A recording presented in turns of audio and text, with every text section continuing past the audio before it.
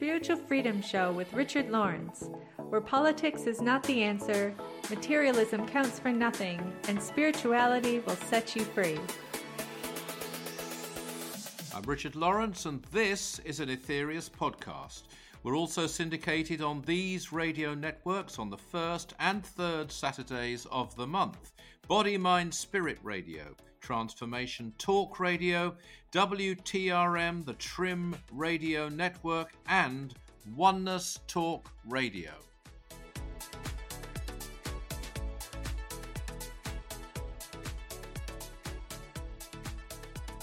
Hi, Richard. Darren. So the title of this question that we've got today is, why do I exist? And I'll just preface it by saying this is obviously someone going through a very difficult time in their life, but one that certainly that I think many of us can resonate with from some point in our own experience. So a very universal thing I think that we can talk about today, and the lessons that I think we can draw from it. Mm-hmm. So they write, is the meaning of life just to suffer and die? I've been thinking about this for a few years, and this is the conclusion that I've come to. Most of my life has been suffering, traumas, sickness, and extreme isolation and rejection. Was I born only to experience these things, or am I in hell and I just don't realize it? It doesn't make sense. So many people live wonderful lives, are born with so many gifts and opportunities. I just don't understand. So I think we have an insight there, a little window into someone's experience there. And I think maybe the first point we can talk about is, whether we're here to suffer or not, because that's kind of the first question they bring up there. Well, that's been very clearly answered by the Master Aetherius, I believe it was, who said, we are not born to suffer. It goes with existence on this earth sometimes. I'm very, very sorry to hear about this person's situation. We aren't medical advisors. They might need some kind of therapy of some kind. That's not for us to say. Sure. What I do think, I was doing a radio show once in Manchester, and I had a book out then called Little Book of Karma. Oh, yeah. And I was talking about the fact that when you're in a really, really difficult situation, if you can see a reason for it, if you can even see something that you're gaining through it, something that you're learning through it, then it really does help you. I think it helps you more often than just sympathy. To see a purpose, to see a reason, to be why is this happening to me, and what could I actually gain from this, if you like, through experience. And there was someone listening who had decided to take their life. Wow. And so they said, this is an anecdote. Yeah, sure. They had their pills lined up on the shelf. The radio was on, but they decided to do it. And as I was talking to the interviewer, they say the room was filled with light. A light sort of came on, not a physical one. She said that? She said that. Wow. And she threw the pills away and decided to live. And she phoned the radio station, and I believe that she was... I believe... I mean, this is one of the, if I'd done nothing else other than that result from that book, it would have been worth writing. Wow. Yeah. But she called in, and I think they did get her into some kind of care as well, some kind of therapy. But every year she used to call up, because I did that station regularly, and, check in. And it's an anecdote. One doesn't know whether she really would have done it or what. But what triggered it for her, this is the point, was this concept that this is an essential experience for me for some reason which I can't fathom. And through it, even if it's just sort of learning the lessons of life. Right. I mean, the ancient Greeks used to have that saying, they learn through suffering. It's not my favourite saying, but it's helpful, I think, and certainly helped her. Just one quote that you brought to mind for me. I can't remember who said it, but my sister shared it with me a long time ago. It's something like a person who has like a mission or purpose can endure all hardships. I think it goes kind of like to the spirit of what you're saying. That's a great saying. If you do have, if you can understand the reason behind why is this happening. Yeah. And I think that brings us to the point of why is this happening? What is, we talk about karma and the lessons that we can learn through experience. Maybe we can talk a little bit about, what these lessons are and what the point of it is, and therefore life as a whole. Yeah. So I think the starting point has got to be that, I think one of the biggest cruelties in the world perpetrated by, if you like, an atheistic community, which is very prevalent, especially in the West, is this concept of you only got one life. This is a cruel dogma. They don't see it as that. They think they're being honest and that's what they believe, but they foist it on people and also indoctrinate it sometimes into people. And that makes life all the more difficult for a lot of people when they're suffering, because they think, look, I've got this illness, I've got this situation, I see no light at the end of the tunnel. What's the point of my life? If they took it as read, that this is just one life, this is a drop in the ocean of your existence, and you're paving the way for a better life, a future life, not only in the afterlife, but in when you reincarnate and through the lives, that gives you tremendous endurance, I think. That's built. The other thing, which is coming back to our core teaching here, the 9 freedoms, is this concept here in the third freedom. And there's a whole list of things that you'll benefit from by serving. And one of them is, if you would be detached from your own petty worries, you would serve. And later in the same freedom, the third freedom, break away from your own troubles by concentrating upon the sufferings of others. Now, I have to look at that carefully. It doesn't mean to say that your sufferings, your problems, your petty worries will no longer exist, or that the things you're concerned about will no longer exist, put it that way. But what it does say is it helps you to get through them, and it helps you to get a completely different perspective on them. I think we all know that, because you can get up one morning and you can look at whatever the view is as you walk out of your house. It might be a busy street, it might be a beautiful meadow. If you're in a really down mood, it doesn't necessarily look great. If you're in a really good mood, things are going well. What a beautiful thing. What a nice street, So it's all reflective on your consciousness and what's behind your vision of where you're going. And you can change that. And the trigger, the key given here is service, which brings us on to people saying, well, what can I do? That's another debilitating thought perpetrated by the secular world we live in, really, that you can't make a difference to anyone unless it's material. Right. And there are two people, by the way, giving wonderful material service in war-torn areas and so on. Yep. But you can, without leaving, you could be suffering, and there's somebody going to be suffering more than you are. No matter how bad your situation, you can pretty much count on that. You only got to look at the world and where babies are being born and etc. in different parts of the world, and deprivation, and you can do something there, and that too I think is very liberating. So those would be 2 thoughts: serving, you can do something, but that changes your karma as well. The karma, your suffering is your karma. Doesn't mean you're a bad person, by the way. You can't go around the world looking at, that person's in a bad situation, they have problems, they must have done something bad, that person's very rich, healthy, and so on, they must be good. No, that person who's suffering has chosen to take their karma at this time. They, the soul, has chosen. They may be more advanced, they may have actually been a better person than the wealthy, healthy, materialistic person. They may be a more evolved person, and therefore more able to take their karma. But you change that karmic cycle through service. It's interesting you bring up that point, isn't it? Because I think a misconception certainly that's out there is that karma is almost like a punishment, but it's not at all a punishment. It's a teacher. Yeah, and it's a liberator.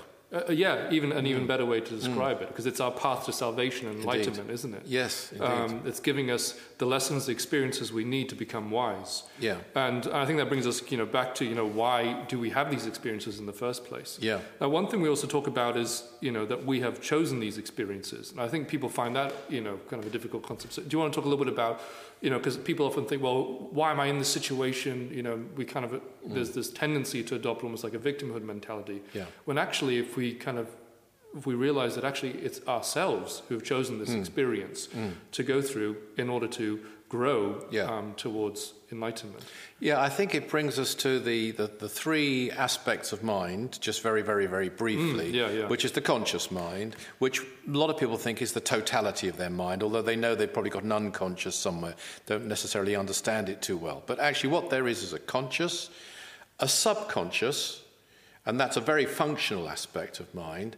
And then the one that most people don't think about is the superconscious, which is the soul aspect of us.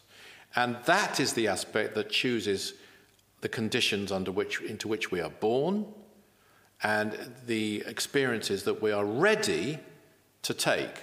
We need them and we're ready to take them in a particular life. So a person who is suffering, as I want to stress, is not a worse person necessarily.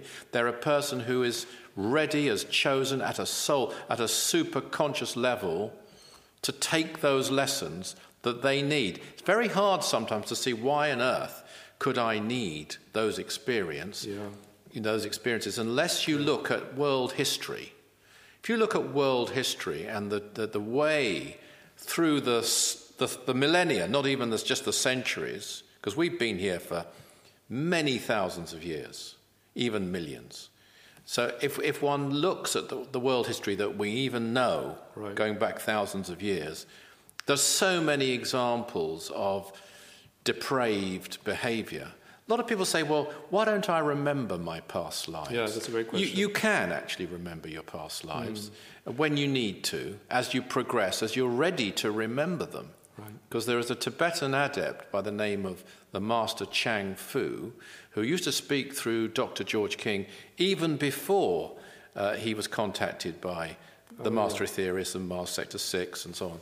And he answered that question in a very inimitable way. But he said, and I'm using my words, that it's because a lot of people aren't able to take that memory. Because if we all knew exactly what we'd done, it would be very depressed about it, very upset about it. But so we don't have to remember exactly the reason. That might happen as we advance. Then yes, I know that happens. But you don't have to. But you just have to take it, well, this is the situation I'm in. I think this is going to be quite liberating for some people. There's a reason for it. This is something that my soul has chosen, my superconscious has chosen. An aspect of mind, most people, A, they don't even believe in it, a lot of people, and B, they're not readily familiar with it. It's chosen this for a reason. So if I can learn these lessons, which doesn't mean necessarily submit to all the bad things that are going on. The lesson might be bravery, the first freedom. The lesson might be love. The lesson might be, standing on your own 2 feet, or being compassionate towards others, or it could be a whole variety of reasons behind it. It will be for a reason that we might not fully understand, but the superconscious knows why, and it's chosen this. And if you can start to accept that, then I think that too will make it easier, actually. And it's a coping, help you to cope and deal with the experiences, and knowing that they're temporary. Even one life, as I repeat, is a drop in the ocean. Yeah, it's really interesting you frame it like that, because I have a friend who's he's going through a difficult time in life, but he also really likes video games and stuff. And when he plays a video game and there's like a hard boss or something to defeat, he's like really into it. He accepts the challenge, and he becomes the best version of himself almost, in that context. In the sense he takes on, okay, how am I going to do this? He's got a problem-solving mindset. But then in life, when difficult things come, it's almost like crumbles. And I'm like, but don't you see, it's like, if we can take this perspective where, okay, these challenges are there in our life, it's our opportunity to demonstrate mastery over them, to show that we have understood the lesson and that we've been able to integrate that as a part of ourselves, and become more wise. That's what it's all about. It's not meant to just beat us down and us to be like a victim suffering from all of this stuff. And everybody can do something, right? In fact, most people can do a lot, because prayer really works. Just to name one thing, healing really works. You don't have to leave your room to do either of those things. Well, that's great. Let's talk about the way out. Those a couple, prayer and healing. Everyone can do both of those things. We've talked about them a lot. Everyone can radiate love energy, and everyone can develop, difficult as it is, a positive mindset. Now, I know it's easy for me to say that. When you're in a dire situation, that is really hard. But how much experience are you mastering when you are in that really hard situation by doing it? And aren't there some wonderful examples of people in hospitals? I've heard several cases like this, who are in a dire medical situation, have actually inspired other people in the hospital, other patients, and sometimes even the nurses and doctors, by their resilience, wow. by their cheerful attitude, by their consideration for another patient. So, it could be a small thing, it could be a big thing, but there's all of us can contribute. And of course, the big thing there is, coming back to the 9 freedoms, coming back to the third freedom, you're performing service. Doesn't matter how small it might seem, it's still service. And by doing that, you're changing your karma as well. I think the inspiring thing about that is it doesn't matter what situation you're in, actually, or even any service that you do is going to help you to progress forward, isn't it? It is, and I actually go further. There are examples of people who use their dire situation to demonstrate the human spirit, to demonstrate their bravery. And there are examples of people who've been in terrible situations of one kind or another, and they keep going, they keep helping, they keep their positive outlook. Even youngish children who are dying have inspired other children by their bravery, their cheerful attitude. And people can look at that and say, well, I've got nothing to complain about. Yeah. If that person can do that, I certainly should. Yeah, considering everything that they don't have, which I actually do have. And this is one of the actually hallmarks of the things that Dr. George King himself actually loved, was this concept and this practice, which he practiced, of turning adversity to advantage. And you hear it, for example, about people who've been drug addicts. They cure themselves, or they become cured. They're a recovering addict, but then they don't leave it there. They go on to inspire other people to do the same thing. They turn that experience they've had to an advantage because the other people can relate to them and say, well, look, they did it. Yeah. And also prisoners and different people who turn. This was one of the most wonderful things, somebody who changes. I agree. There's many examples. One example, of course, in the spiritual field is St. Paul, who was the most avid persecutor of Christians, then had the experience that he had on the road to Damascus. It's gone down, the Damascene conversion, everyone refers to it, and then became the most avid promoter of Christianity, barring St. Peter at the time. And the same avidity, if there is a word, avidness, whatever it is, was used in those two situations. So, often you'll see that in people, the same thing that can be a fault could become your greatest strength. And I think that applies to a lot of us. I think it's because I think everybody can relate to that, that idea that you see someone in a really difficult situation, but then you see them sort of like the transformation within them. It's a beautiful thing. Yeah, and also how it transforms the people around them, perhaps their community or something as well. Yeah. Having seen what they've overcome or what they've conquered, and how much of an inspiration, as you say, it's kind of like a demonstration of the human spirit, it can be in a lot of cases. And that's another killer in the sort of secular community that we is becoming prevalent and already is prevalent, are some of the dogmas also about psychology, that if you have certain terrible experiences in your childhood and perhaps are maltreated and all the rest of it, you will never recover. You are damaged for life. You can't turn it round. Now, it's not for me or anyone else to judge people who feel that way. And there are many who go through their lives saying, I'll never recover from this and so on. But there are examples of people, I even know examples of people who've had these terrible experiences of one kind or another, who do overcome it, who do change, who don't allow it to define the rest of their life. So that too, it's not to judge those who feel they can't break free. It's to say nobody should be telling us you can't change. Right. You are a damaged person and you will always remain one. That is that's a very negative thought that people, if they accept it, they haven't got a chance of change. Totally. I think just coming back to another point you made about, when we compare ourselves to others, And when we look at other people, someone in a difficult situation can look at the life of another person and say, well, they seem to have it all. Must be so easy for them. They've got the money, they've got the relationship, whatnot. But it is actually quite difficult to tell from the outside, what lessons that someone might be facing in their life, isn't it? Yes. And what's really going on. Being faced with that, with all that wealth, there's another challenge there, isn't there? Which is to use that wealth in a certain way. Yes. Or if you, what are the other skills that you might have? We all have a different sort of basket of these different experiences, so that our self, as we are at that state in our evolution, can evolve in the way that our higher self is designed at that point. Yes, I think there's a big misunderstanding about wealth. And if you go financial wealth, I mean, because the real wealth is within.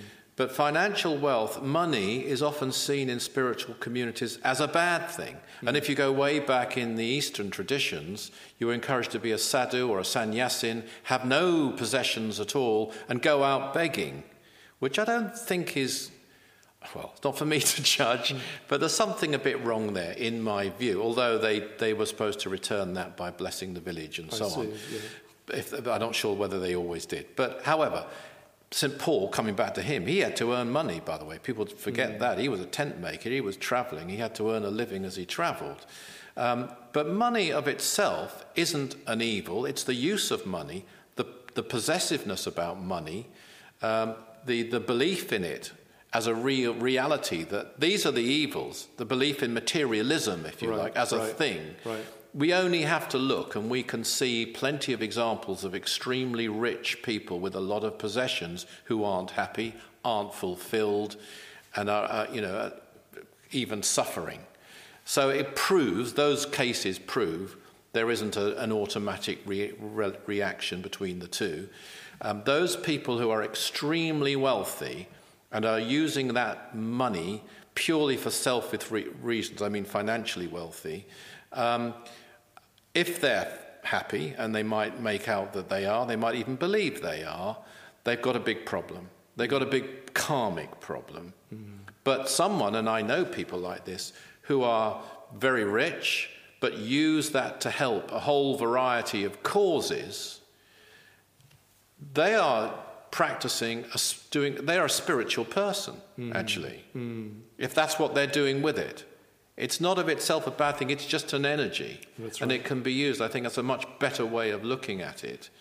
But nor is it the real reason for living, to become rich for a selfish purpose. If there was a person who was doing it purely 100% for service to others and using their money to help others, especially in spiritual ways, they would be well on the path to their evolution. Yeah, absolutely. It's demonstrating a sort of like kind of mastery over that lesson in life, isn't it? Yeah. And the use of that resource in a way that is for the greatest good of all. And it's just not the answer.